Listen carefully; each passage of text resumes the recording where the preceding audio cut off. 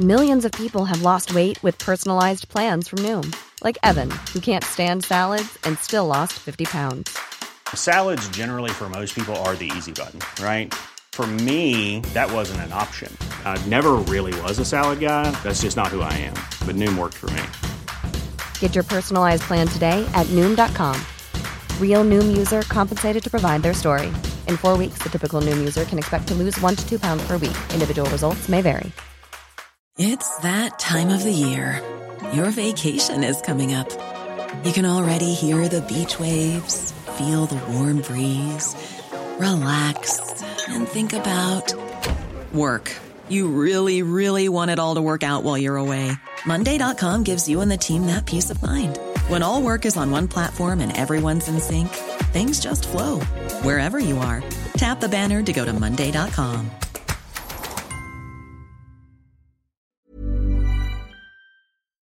Tonight on Piers Morgan Uncensored, the kiss, the crisis, and the comeuppance. After facing me for 2 hours, Luis Rubiales is now preparing to face a criminal court. But does he deserve it? Kim Jong-un meets Vladimir Putin as the deadly dictators broker deals over weapons in space. Have the real Star Wars begun? I'll talk to stargazing superstar Neil deGrasse Tyson about that and a lot more. But should we have to repatriate antiques over their colonial links? The BBC expert sparks a furious debate.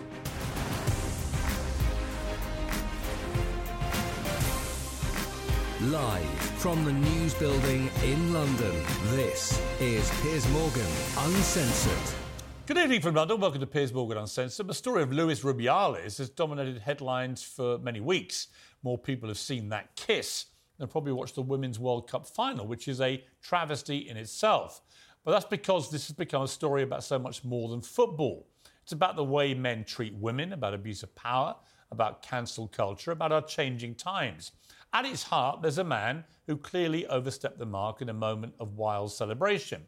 The way he's behaved since, kissing Jenny Hermoso, has turned sparks of controversy into a raging inferno. Rubiales shouldn't have done what he did. He could have doused the flames much sooner by admitting his mistakes. After sitting next to him for nearly 2 hours, I think he's still making some mistakes. Throughout our interview, he wouldn't apologise directly to Jenny Hermoso. You keep saying you're sorry and you made a mistake and you shouldn't have done it, but you won't say sorry to Jenny personally, and I'm curious why you're reluctant to do that. Si me lo preguntas por última vez, te contesto encantado por última vez. Lo que sucedió. So what we had is a spontaneous act, a mutual act, motivado por la alegría, an act that both consented to, which was driven by the emotion of the moment, the happiness. Many times he declined my offer to him to say sorry to the woman that he kissed that way. But despite admitting that he was wrong and he shouldn't have done it, he wouldn't say sorry. I thought that was a mistake. He was also very prepared to immediately issue a very grovelling apology to the Queen of Spain for grabbing his crotch in front of her and her 16-year-old daughter.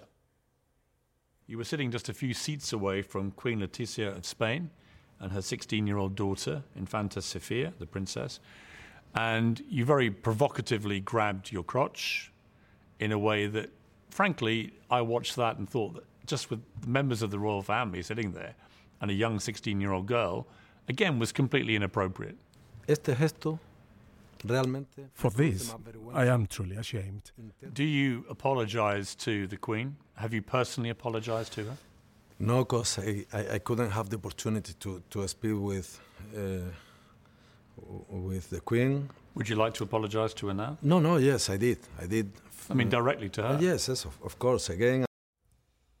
Happy to apologise to the Queen, who was sitting a few feet away, but not happy to apologise to the woman that he kissed in the way that he did, which he admits was wrong. Now, I'm sure the Queen and her daughter didn't appreciate the crotch grab, but Jenny Hermoso is a woman who didn't appreciate that kiss. She's made that pretty clear in the last 3 weeks. And of course, the celebrations of winning the World Cup, the greatest moment of any football player's life, have been completely overshadowed by that kiss. Surely Rubiales should be the one saying sorry to the person that he did that to, but he wouldn't. And when you peel back the layers of this saga, it does get quite complicated. Rubiales insists, and this may be why he won't offer the apology, that he asked Jenny Hermoso if he could kiss her. And he says lip readers will be able to prove that. Maybe they will, maybe they won't. It's clear that Jenny Hermoso initially downplayed the incident. This is what she said on radio immediately afterwards. Ha sido el momento de la fusión y del momento que no hay nada más allá y que se va a quedar en una anécdota. So it was nothing apparently, but then it became something. It's also clear from the videos on the team bus on the night that they won the World Cup. There's lots of laughter, chants of President, and Bezo, kiss. No sign there really of any great traumatic experience that had just occurred. No sign of the furore and scandal that was to come. Now, that doesn't mean that what he did was right. It wasn't. It doesn't mean that a woman can't change her mind about whether she thinks something was acceptable or not in the way that Jenny Hermoso did. But it does mean that for whatever reason, the goalposts moved in the few days that followed what happened. Now, on Friday, Rubiales will appear in court in Spain. He's kissed goodbye to his job, dramatically, during our interview, and he could kiss goodbye to his freedom too. If he's found guilty, he could face 1 to 4 years in prison. Hermoso filed a criminal complaint of sexual assault against Rubiales and will testify at the High Court in Madrid. But is that really where this saga should end up? In a courtroom? There are powerful forces on both sides of the debate who are wrestling to reframe our sense of right and wrong. The Guardian reviewed the interview, called it sickening and an illusion of good journalism, which I took as being one of the best reviews I've ever had from The Guardian. It also slammed Rubiales as a symbol of macho culture, prevalent and embedded in capitalist society worldwide. Wow. Well, I've been waiting to review any world exclusive in The Guardian for a very, very, very long time, but they don't actually break any. And honestly, when I read the review, I found that rather sickening and cliched and predictable. Surely the reasonable verdict on the Rubiales scandal is this. He made a mistake. He got overexcited. He was wrong. He was inappropriate. He should absolutely apologise, and perhaps he should have lost his job. Although I think the jury's out on that, just speaking to people anecdotally that I've spoken to about this. But some people, I suspect a lot of people at The Guardian, won't be happy until he's locked up in a prison cell and taking the blame for every male sin in this world of apparent toxic masculinity that everyone has to endure. And I think that is wrong too. Well, joining me to debate this is football journalist Mina Rizuki, the president of the Norwegian Football Association, Lise Klaveness, Spanish football journalist and author Guillaume Belegui, and senior fellow at the Manhattan Institute and author Heather McDonald. So we've got a great panel for this, and it is complicated. Now, Mina, I can see you slightly rolling your eyes at some of the things I was saying there. What's your view of this?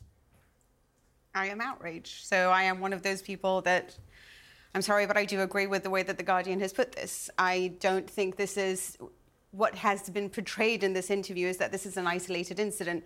This poor man went on stage and he kissed a girl out of celebration, and now we're debating whether or not it's... Well, no one called him a poor man. I didn't express any sympathy for what he'd done. I said what he did was wrong, as did he. The question becomes, was what we witnessed literally in one of the most watched events in the world, the World Cup final podium, as they're all getting there, was that a crime? You have to apply context, because everything in its isolation is regarded... We are now debating what happened as an isolated incident. But what we need to know is the man. We need to understand the full context of the situation. But that won't be relevant to any court case. The court case will be about whether what he did constitutes sexual assault. There won't be the context of what may have gone on with disputes over pay and stuff with the Spanish women's team. It will purely be about the kiss. So we're debating only whether or not this is a criminal case. I think so, because I think that he's lost his job, so you can say that could take in all the other stuff. All right, maybe he shouldn't be president, and that's a perfectly legitimate argument. I just don't think what we witnessed constitutes any kind of crime, and I'm not sure that most people feel that. But do you? Yes, I do. Really? I feel that if my boss comes in and decides to celebrate with me by kissing me, and cultural conformity, and as women have learned to do on most occasions, is taken on the chin, or not perhaps make a big deal out of it, perhaps, slap him on the podium there and then, go in and, everyone's just won the World Cup. You have to just celebrate with everyone, but you, in your heart of hearts, understand that something's gone wrong, but you cannot or have the emotional capacity to process this. But he is still your boss who has launched himself on you and then gone downstairs to the dressing room to then tell everyone that he wants to marry you and they're all invited to this. I think that that would put me in a very vulnerable state. And if I was to process that emotion, what exactly are my options over here? How is this man allowed to do this? And then at the end of the day, I am being questioned. They are threatening me with legal action. They are calling me a liar when he has done this action in front of everyone and has shown time and time again that he has very disregard for women. I think you make some very good points, particularly about the way they tried to demonise. I thought it was completely wrong. They should never have done that. How do you explain the radio interview she gave, dismissing it all as nothing, the fact that on the team bus they're all laughing and joking, the fact that in the dressing room, actually, when they were offered the trip to Ibiza, and he's obviously joking about the marrying thing, that again, the atmosphere appears to be very light and jocular. So I've been in certain positions before as somebody who works in men's football, especially, in which you walk into a situation and they joke with you, but it's all jokes. And there was no seat available for our production meeting. And they will say, come sit on my lap. What is exactly my options to respond to this? I either laugh and joke and play it off, because that is my instinct to survive or to culturally conform to society ideals, or I make a big deal of it and then I put my job on the line. And these are the decisions that we're faced with every day. I understand that. So everyone keeps talking about whether or not, or her reaction. So if I was to abuse a little boy every day, but he doesn't, go to the police, or he doesn't show himself to be trauma-induced or sitting in a corner, then it's okay. I can continue to abuse this little boy. It's not about how she has reacted to the situation. It is about what he's done, and we don't talk about enough about what he's done as being the problem. And if we don't stop this now, what is the next step? If he has lost a very high-profile, powerful job as a consequence of this. So the consequences are clear. I think my point would be, it's bringing Professor MacDonald here, my point, Professor, is about whether this is proportionate now to take this to a courtroom. Do you think it is? Well, I would say this, Piers, that if women are so fragile and so vulnerable that a spontaneous split-second kiss in the context of mass elation, almost mass hysteria, can traumatize women to that degree, I don't want them serving in combat units. Which is it? Are women strong and capable of fighting wars, or are they so fragile that a spontaneous act that is never to be repeated can send them into a state of complete breakdown? As Mina said, context is all. This happened in the context of group mass elation. Clearly, he did not walk up to her out of the blue in a boardroom meeting. This happened, she lifted him up first. She's that strong. She is no shrinking violet. Her behavior in the locker room afterwards, she was guffawing, grimacing to the camera, tattooed. She is not a fragile woman. She said herself in her initial statement, this was an absolutely accurate portrayal of this event. It was a mutual gesture, totally spontaneous, prompted by joy. Feminists have become martinets. They have no tolerance for ambiguity, for human foibles. This is a travesty that he is being criminally prosecuted for something that had no lingering effects. I can guarantee you, Hermoso does not fear that she is going to be stalked by Luis Rubiales. Let's bring in Guillaume Belay. You are the token man on this panel, Guillaume, so a lot rests on your next few words. I've read your tweets on this. I know you've been quite scathing about Rubiales. You think it's right that he stepped down. What do you feel about the wider context of this as it now heads towards a courtroom? Do you think we've lost a sense of proportion, or do you think that actually he should be held accountable criminally, potentially, for what happened? In fact, you lose a sense of proportion when all you talk about is the case and Rubiales. This is part of a wider context. My question to Rubiales would be, how can you think that what you've done was right and that you needed a whole wave of social protest for you to actually change your mind? And I must say, the apologies that he did to you were much more sincere than the ones that he did the day after. And for me, if Me Too was about pointing out criminal behavior of men towards women, in this case, the se acabó, the enough is enough hashtag that Alexia Putellas put in first, it's about let's stop things that have been normalized, like a boss, and Piers, you said the context is not important in a court case. In this court case, it's very important because it's a boss doing it to an employee. Oh, no, sorry, just to clarify that. That is so important. Yeah, to clarify that, I think that's absolutely important. The power imbalance, I think, is important.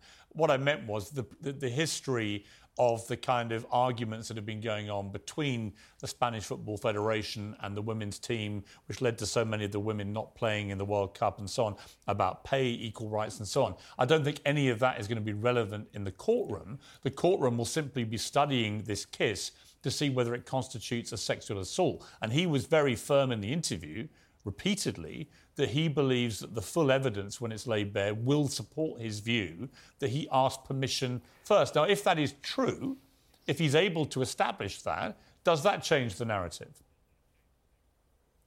If he establishes that, we may change the narrative, and let's see what the court case and the judge decides eventually in the High Court, because legally, cases similar like that have come out with a yes, he's guilty, and no, he's guilty. So we cannot get into the legality of it. And that's why, by the way, he did not deal with Jenny Hermoso, apologizing to Jenny Hermoso. He would have put him in a weaker position to the meeting that he's going to have Friday, right, the court case that comes forward. But I go back to this idea. In which world does he live in where he thinks that this is fine? I'll tell you the world he lives in. A world in which the Assembly, the General Assembly of the Federation, with 43 members, only 7 are women. A world in which, and these are decision makers in the Federation, a world in which the heads of the local federations of Spain that also choose the next president, they're all men. That's the world he lives in. And these are people that he's chosen, that he pays directly or indirectly for them to say yes to him. That's the world that he lives in. And I think he's in shock that the majority of Spanish people almost unanimously are saying, enough, that's definitely not on. I do think he was in shock. I think he was in shock in the immediate aftermath, hence his kind of attack on his critics. Then the penny began to drop that he'd done something which most people found completely unacceptable. I have to say, to his credit, he didn't try and hide the fact that he realised now what he'd done was completely wrong. I think the only debate left is whether it should now move to a criminal court. Let me bring in Lisa Klavan, who's been listening very patiently, president of the Norwegian Football Association. So you hold this job in Norway. What have you made of the whole scandal? Of course, I've paid much attention. I was there in the final. Luis Rubiales is a colleague of mine. I know him from before, not personally, but met him several times during my campaign when I ran for the UEFA Exco as the first woman in history to run for an open position. And I met him as a friendly and respectful colleague. So it's a difficult case to comment on an individual basis because now it's a criminal case and that's not relevant to me. So the context I see it in is in the football context. Jenny Hermoso, to me, is a great football player. She's a world champion. She's, of course, the robust player. She's a great passer, a great finisher. So that's the context that is overshadowed. And that is also the context we have to see it in. And I feel responsible to bring in that context because it's also societal important that we do it because it's the biggest sport in the world for girls and women, and it's been systematically unbalanced for 50 to 100 years, and now we see this frustration piling up. And of course, for Rubiales, it's what he called it, mediatic tsunami. Of course, it's to him and to Jenny Hermoso. This is now we're going to follow them and see how do they act. Of course, they're both under tremendous pressure, but what he has to realize, and I think he will realize, every person can make mistakes. But the context here was also that the federation was in a fight or in a battle with the female players for years and years. So that is also a context that is very relevant also to the whole society, and that we really need change. We really need change. I think the real shame of this actually is that it totally eclipsed the magnificent achievement, not just of the Spanish team winning, but actually the event itself being such a dramatic success with huge sellout stadiums, massive TV ratings. This was the real coming of age, I think, of women's football as a global sport, and a massive success. And rather than talking about that and all the positives, we've spent 3.5 weeks talking about a bloke kissing the winning captain, which seems to me completely wrong. Unfortunately, we've run out of time. I'm really sorry, but thank you very much to an excellent panel. A lot of range of opinions here. For what it's worth, as I said at the start of all this, I don't think he should be heading to a courtroom. I think the punishment enough of losing his powerful job as president and being humiliated globally, which he has been for the last 3.5 weeks, should probably suffice. But we will see. Thank you very much indeed to my panel. I appreciate it. Uncensored next, world-famous astrophysicist Neil deGrasse Tyson returns to Uncensored. He's promising to take us to infinity and beyond. You don't get that with every guest.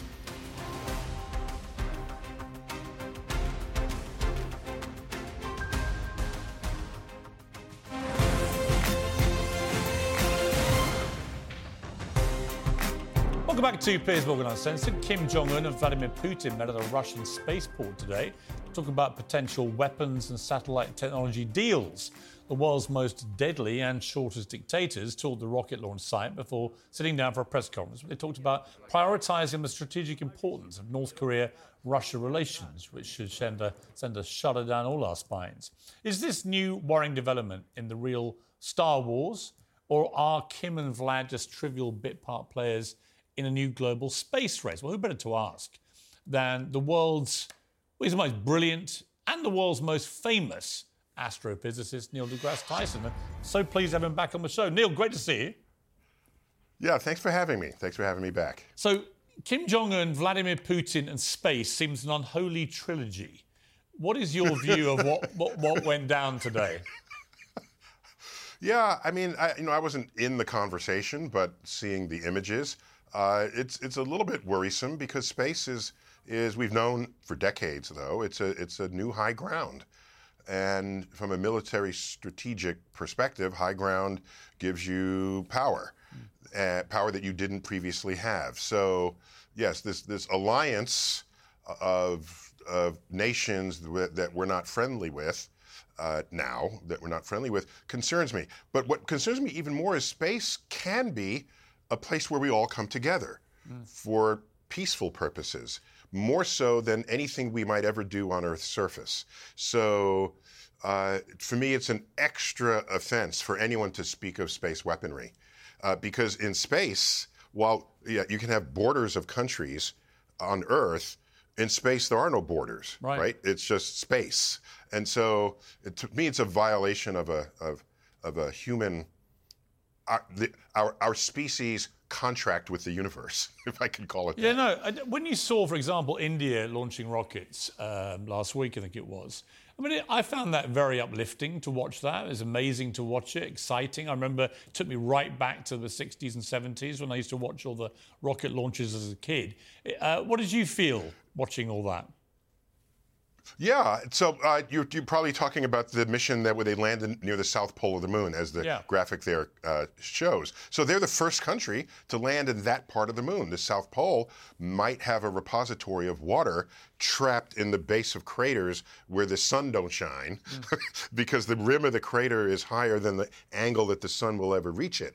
And so the history of comet impacts and other things, water brought to the Moon would evaporate where the sun shines, but stay forever where the sun doesn't shine. And so they're the first there. This was great. They were dancing in the streets. Yes. And and they become the fourth country to softly land on the Moon, joining. And so the idea that this becomes a world where countries participate so that it becomes, the solar system becomes our collective backyard. Am I too naive to think that that's possible? I don't know. Well, it's interesting. It's a bit like artificial intelligence. A lot of it is incredibly exciting and, wildly, can go into wild new frontiers of potential. And of course, there's another part of me thinks this is going to be incredibly dangerous because the wrong people will get their hands on AI and do bad things with it. Yeah, so that's a very important observation to make, because the press that AI is getting today leads people to think that all AI is bad, when in my field we've been using AI for decades at some levels or another, and every next power of AI that comes online, we absorb it because let it do the work. I don't want to do the work. Right. I have other things I can do. Yeah. So yeah, it shouldn't indict the entire enterprise of AI, because you can imagine some parts of AI turning rogue. So with space, yeah, I want space to be peaceful. Think about it. In the International Space Station, it is a joint project with Russia and the United States and other countries. So if countries can't get along on Earth, do you expect astronauts in space to say, okay, separate, don't talk to each other because our leaders can't get along? That's almost childish to expect that when you have scientists and engineers in space doing real interesting work for the benefit of our species. Two stories, Neil, that when I saw them, I thought of you immediately. One is that scientists at NASA have announced the existence of a possible planet that could sustain life. Tell me about this. Yeah, so that's the James Webb Space Telescope, if it's the new story I'm thinking about, it has the power to observe the atmosphere and the chemical composition of the atmosphere of exoplanets if the planet passes in front of the host star. Light from the host star will move through the air, and the chemicals in the atmosphere will leave its fingerprint in the spectrum that we receive. And it found methane, it found carbon dioxide, and consider these as biomarkers. If there's evidence of life on the surface, it may manifest in the chemistry of the atmosphere. And it's in the Goldilocks zone where you can sustain liquid water. Too close, the water evaporates. Too far, the water freezes. Everywhere there's liquid water on Earth, there's life. If not fishes, then there's microbial life. So NASA's mantra is follow the water if you want to find life. And if I'm ready for the list of planets to go to. We'll rank them based on these kinds of evidence. Right. To say, if we want to have a second Earth or move somewhere, let's try this one first, and then the next one, and then the next one. Because plenty of the exoplanets would be fully inhospitable to life as we know it. Fascinating. The other thing was UFOs. So the US Congress convened this panel about unidentified anomalous phenomenon, UAPs, to try and work out what we do and don't know. At the same time, as we're speaking, and this is freaky, but as we're speaking, apparently in the Mexican parliament, someone's just produced images of alien corpses in the Mexican parliament and said they're alien corpses. So I guess my question for you, Neil, is do you believe that there are loads of aliens out there? Do you believe that governments perhaps know more than we do? And should we be fearful about this? Yeah, so first of all, those are not images of alien corpses in Mexico. Those are presented as actual alien, mummified aliens from like 1,000 years ago. So here's what you do. When we went to the moon, we brought moon rocks back, and NASA allowed scientists of the world to analyze those rocks. It shared samples with everyone rather than give it to only one lab. So if those are actual mummified aliens, found in Mexico or wherever they were, I overheard the press conference, they said they carbon-14 dated it. It has 30% overlap DNA with humans. If those are aliens, that would be amazing. But in science, you need verification from independent sources. So what they should do, as we know from mummies, there's still a soft tissue in the mummies. If he carbon-14 dated that, I don't know if he did it on the soft tissue or on the bones, but my point is, you share the data with other laboratories. And when you have agreement among what is measured, then you can talk about it as a discovery. But the press loves chasing singular stories by one laboratory that says no one else has this, but we do. You all just run to that and report it like it's the truth. So, but science is not established by single measurements or observations. You have to verify. Are you saying we tend to sensationalize these things, Neil? No, did I say that? Yes, you did. Yes, you did. Let's take a short break. I want to come back and talk about your brilliant new book, To Infinity and Beyond, and about vegans and about God. Maybe not even in that order.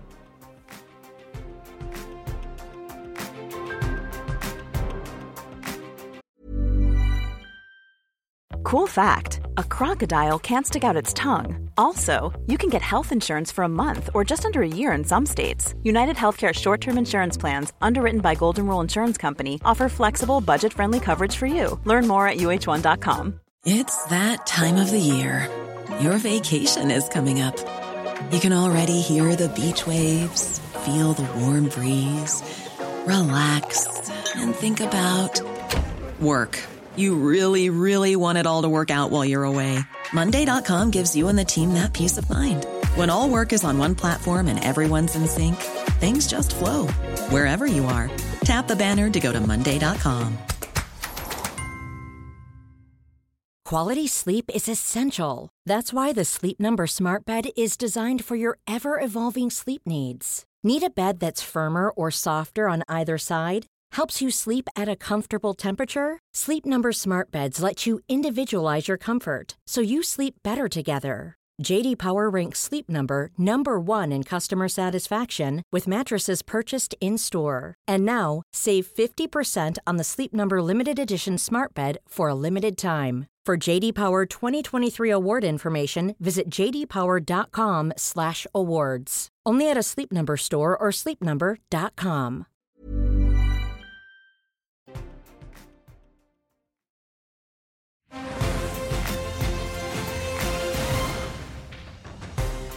Welcome back to Piers Morgan Uncensored. I'm talking to arguably the most popular scientist in the universe ever, Professor Neil deGrasse Tyson, whose new book, just to do a bit of media sensationalism there, Neil, his new book, To Infinity and Beyond, is out this month. It's absolutely riveting. You write about this stuff so brilliantly. You bring it all so alive.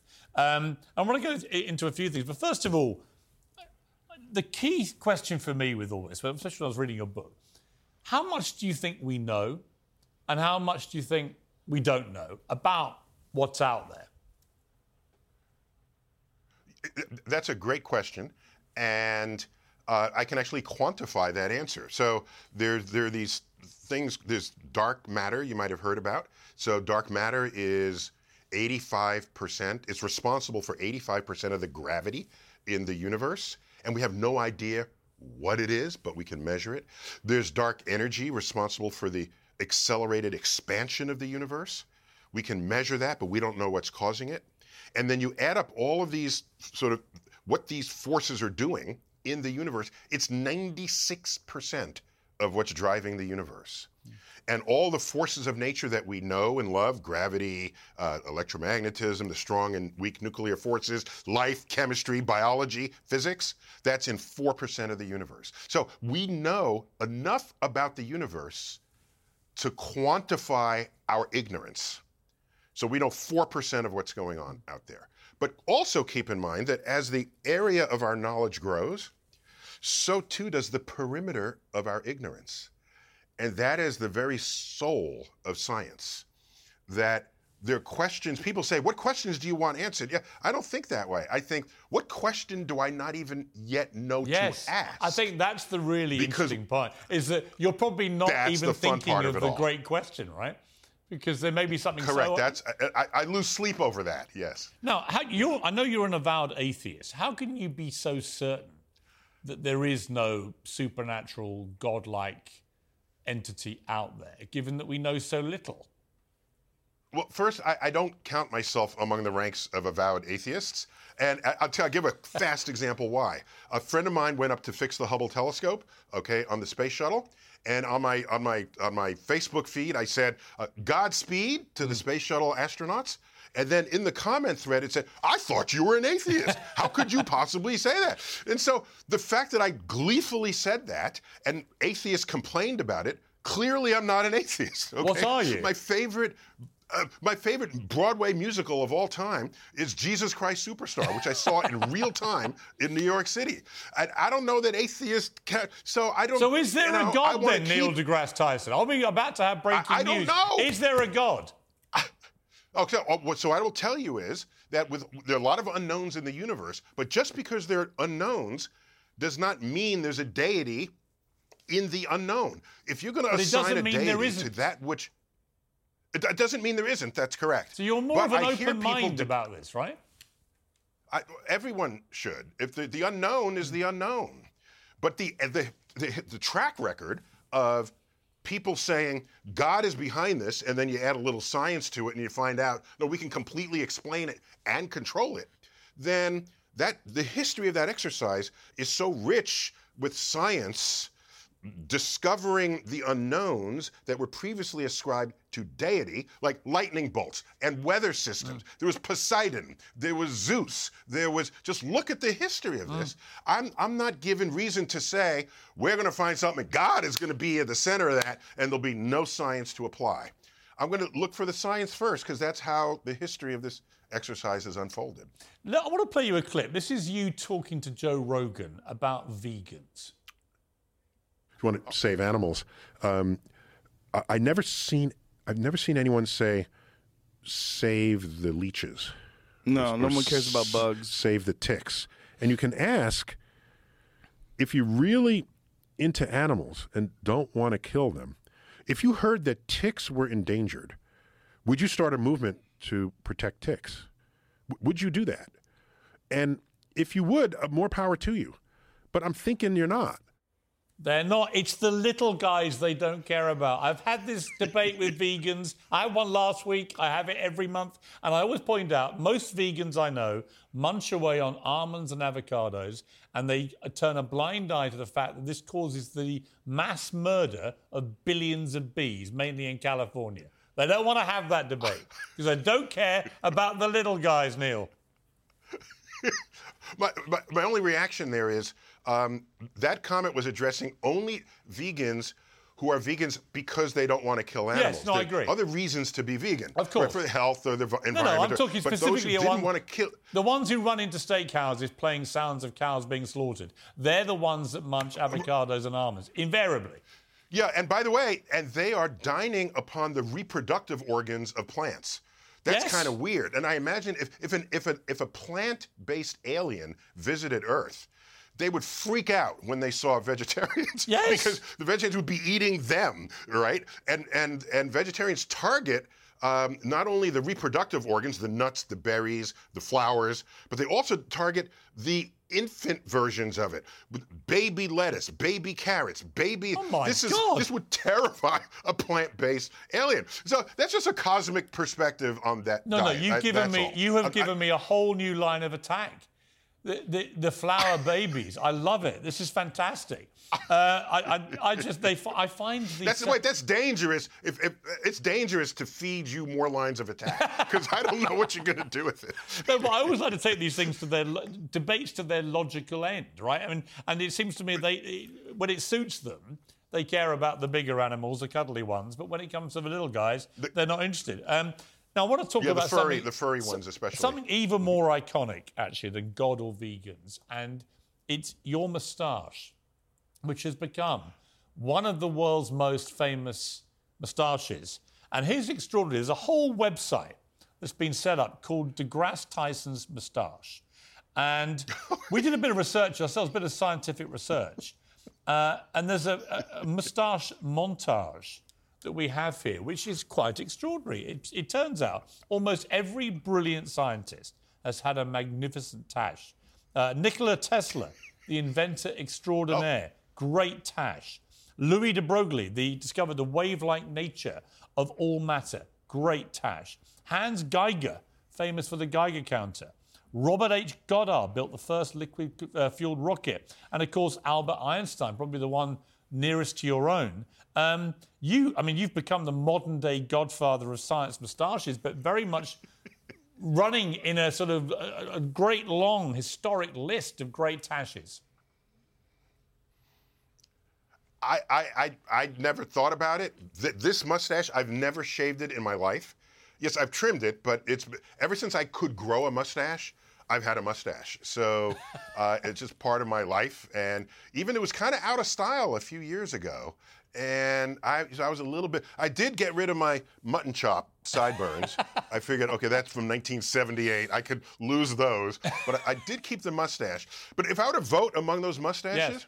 I would say, we remember Einstein as this wire-haired, yes.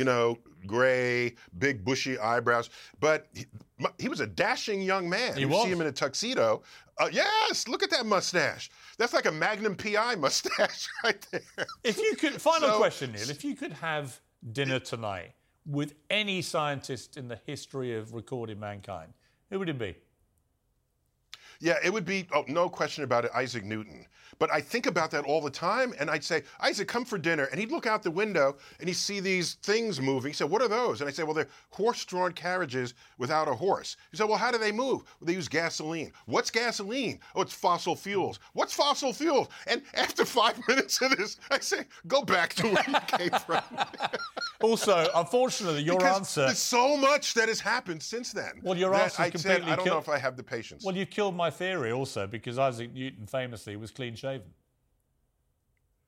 Oh, well, Newton, we see him with these big locks of curls, but I think that was actually a wig on top of much shorter hair. And the statue of him in Cambridge, in Trinity Church in Cambridge, you see him with short hair. Wow. So I was so disappointed when I heard of that, yeah.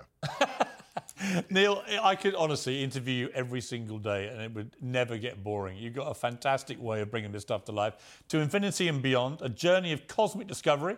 Neil deGrasse Tyson and Lindsay Walker. It's a #1 New York Times bestseller, as all your books are. It's a fantastic read and great to have you back on Uncensored. Thank you. Thank you. Mm-hmm. Well, Uncensored next, you'll be unsurprised to hear that Sam Smith has done something stupid again, and we'll debate whether antiques should be returned to their native countries. Piers back is next.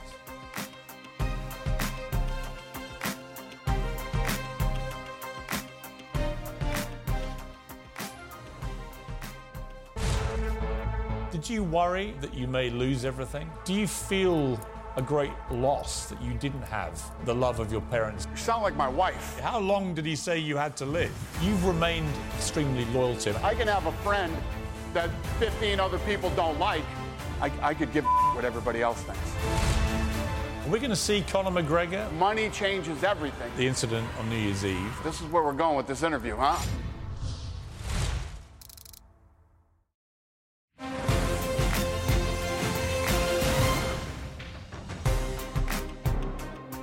Welcome back to Piers Morgan Uncensored. It was a promo for my fascinating interview with Dana White, one of the most interesting people in world sport, the founder of UFC. It's become this multi-billion-dollar business, and he's a really interesting guy. That's tomorrow night for the hour. Dana White. Honestly, even if you don't know about him, you will want to know about him by the time you finish watching. It's very interesting stuff. I'm joined by my pack now, socialist commentator Grace Blakely, associate editor of the Daily Mirror, Kevin Maguire, Talk TV's Esther Cracker. Well, welcome to all of you. Antiques Roadshow. Shall we have a little clip from Antiques Roadshow to get this going? So if there's a call for these things to be repatriated, would you be happy to do that? Absolutely. Yes, definitely. So this came about because Sir Harold Kittermaster, governor of the Protectorate between 1926 and 1931, this was back in Ethiopia, was given a golden robe and personal letter by Haile Selassie, who then was running the country. And apparently now he should be giving this back, right? The family should be giving this back. What do we feel about this, Grace? I mean, this is all part of the sort of, I guess, paying reparations for sins of our ancestors, giving stuff back that countries took from each other centuries ago. I don't really see the point of all this, because once you start, where do you stop? Well, I mean, the point is, you often see in response to problems like this, the idea that, we'll have to undo all of human history because things have changed hands so many times over the course of, millennia. But what we are living with today is a system of ongoing extraction and kind of colonial domination that exists in the world economy, which means that countries like Ethiopia remain very poor because their resources are extracted, because, they are the people that live there are unable to move, because they are on the forefront of issues like climate change. And we, as a country, are very rich, in part because of the legacy of colonialism. And that's not something that we've ever really reckoned with. What does that have to do with this, though? Because this was a gift from Haile Selassie. It was actually a gift. Well, I mean, it wasn't stolen. Well, this is, I think, the question. We can talk in the abstract about whether or not reparations are good or bad, or whether or not we... Well, shouldn't we be talking about whether the BBC, in their flagship Antiques Roadshow programme, whether they should be lecturing people who bring their heirlooms along that have been handed to them as gifts send it back and sort of morally bullying them or blackmailing them? I think it's ahistorical because it actually, people that have these artifacts from back that date back to millennia, actually there's an educational element there. So there was a point in southern US where they found a giant drum that was traditional to the Akan people in West Africa, and like, how the hell did this get here? Well, because it was sent over as a gift, right? You have so many periods in history where you see artifacts that are a result of trade or some sort of interaction between different types of people. Why would we suddenly have this discourse of giving it back? It was well, as far as we know, there was zero interaction. Let me bring in Kevin. Look, according to Ronnie Archer Morgan, an antiques expert in ethnic tribal and folk art, the robe is valued in the region of £4,000 to £5,000. It's not a huge amount of money. No. I just don't like this idea now that everyone that goes down to Antiques Roadshow, one of the least controversial programmes imaginable. You literally open up your garage, take your stuff down and find out if you've got lucky. Now you've got to feel, as with everything in modern life, that the woke brigade get their hands on. This antique woke show, they're calling it on social media. Now you've got to feel guilty. You've got to be bullied into sending it somewhere out of the country because your great-great-grandfather, who was gifted it, didn't realise in 100 years' time we'd all feel so guilty about everything. Piers, do you feel bullied by the Antiques Roadshow? I feel sad the Antiques Roadshow has been woke up to this level. It's the biggest row about the Antiques Roadshow since viewers complained that they interrupted the programme to show the release of Nelson Mandela after 27 years in prison. When he broke, go fix it. It's not there for politics. Look, it's a programme that does try to have a more general understanding. And just saying there's a table that's worth 10 quid. And so I think it's a fair question to ask now and again. And the two granddaughters who have possession of this rope, we saw, they didn't object. They said they'd consider it. And there is a whole issue. Nobody goes and takes some artefact to Antiques Roadshow, then gets told it's worth a few grand and goes immediately, I must give it away. But nobody does that. Piers, if you go to art galleries and museums, there's all sorts of stuff that's donated to be seen by wider people. It could be the case here. Would be if there was a widespread outcry amongst the Ethiopians for that particular artifact. But the chances are they're giving this something that was given as a gift back to the Ethiopians, and they probably don't have any value for it. Has anybody asked Ethiopia if they even want the damn thing? Well, that was the question that they were going to ask. Ring them up. Hey, do you want this robe back that some old dude... They just said, should we consider asking whether or not this should be repatriated? And why are you asking all these questions? Because look, if you go to the British Museum, it's full of looted treasure in London. The Greeks would legitimately want back the Parthenon sculpture. Well, then I want stuff back from the Greeks. Which Lord Elgin There's bound to be some stuff in Greece which belongs to us. Well, I want it all back. Well, there we are. Let's try and do a deal.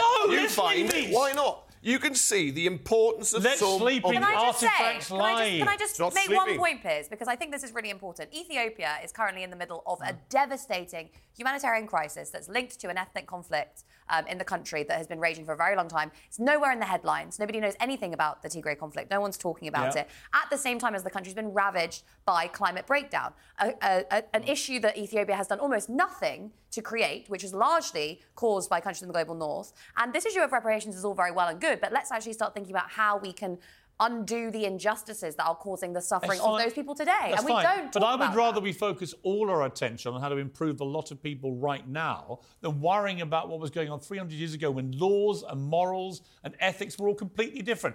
Now, let's try and end on something, that's hilarious, I'm told, because I haven't actually seen this yet. I'm told when it's played to me, I'm going to react in utter horror, so we'll see. This is a TikTok video from Sam Smith.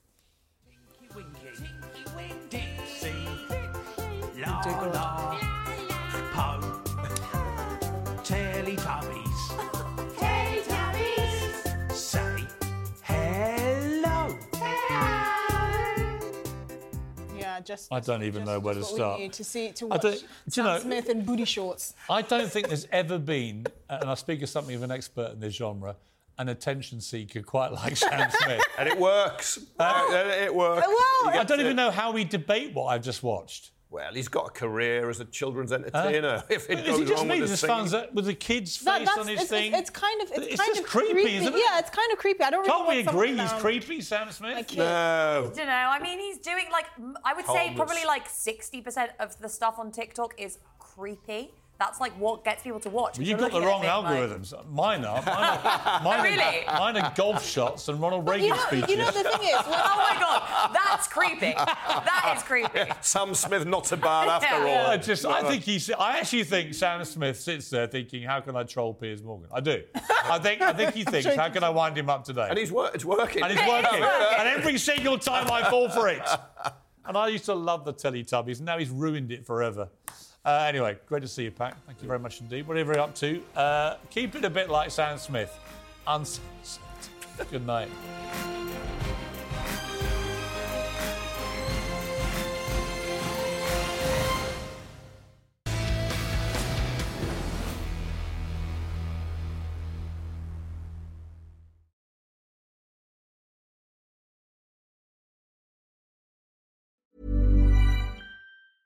Small details are big surfaces. Tight corners are odd shapes. Flat, rounded, textured, or tall. Whatever your next project, there's a spray paint pattern that's just right. Because Rust-Oleum's new Custom Spray 5-in-1 gives you control with 5 different spray patterns. So you can tackle nooks, crannies, edges, and curves without worrying about drips, runs, uneven coverage, or anything else. Custom Spray 5-in-1. Only from Rust-Oleum. Hi, this is Craig Robinson from Ways to Win, and support for this podcast comes from Invesco QQQ, the official ETF of the NCAA. The future isn't scary. Not realizing its potential, however, could be. Just like on the recruiting trail, I've seen potential come in many forms as a coach. Learn more at Invesco.com/QQQ. Let's rethink possibility. Invesco Distributors, Inc.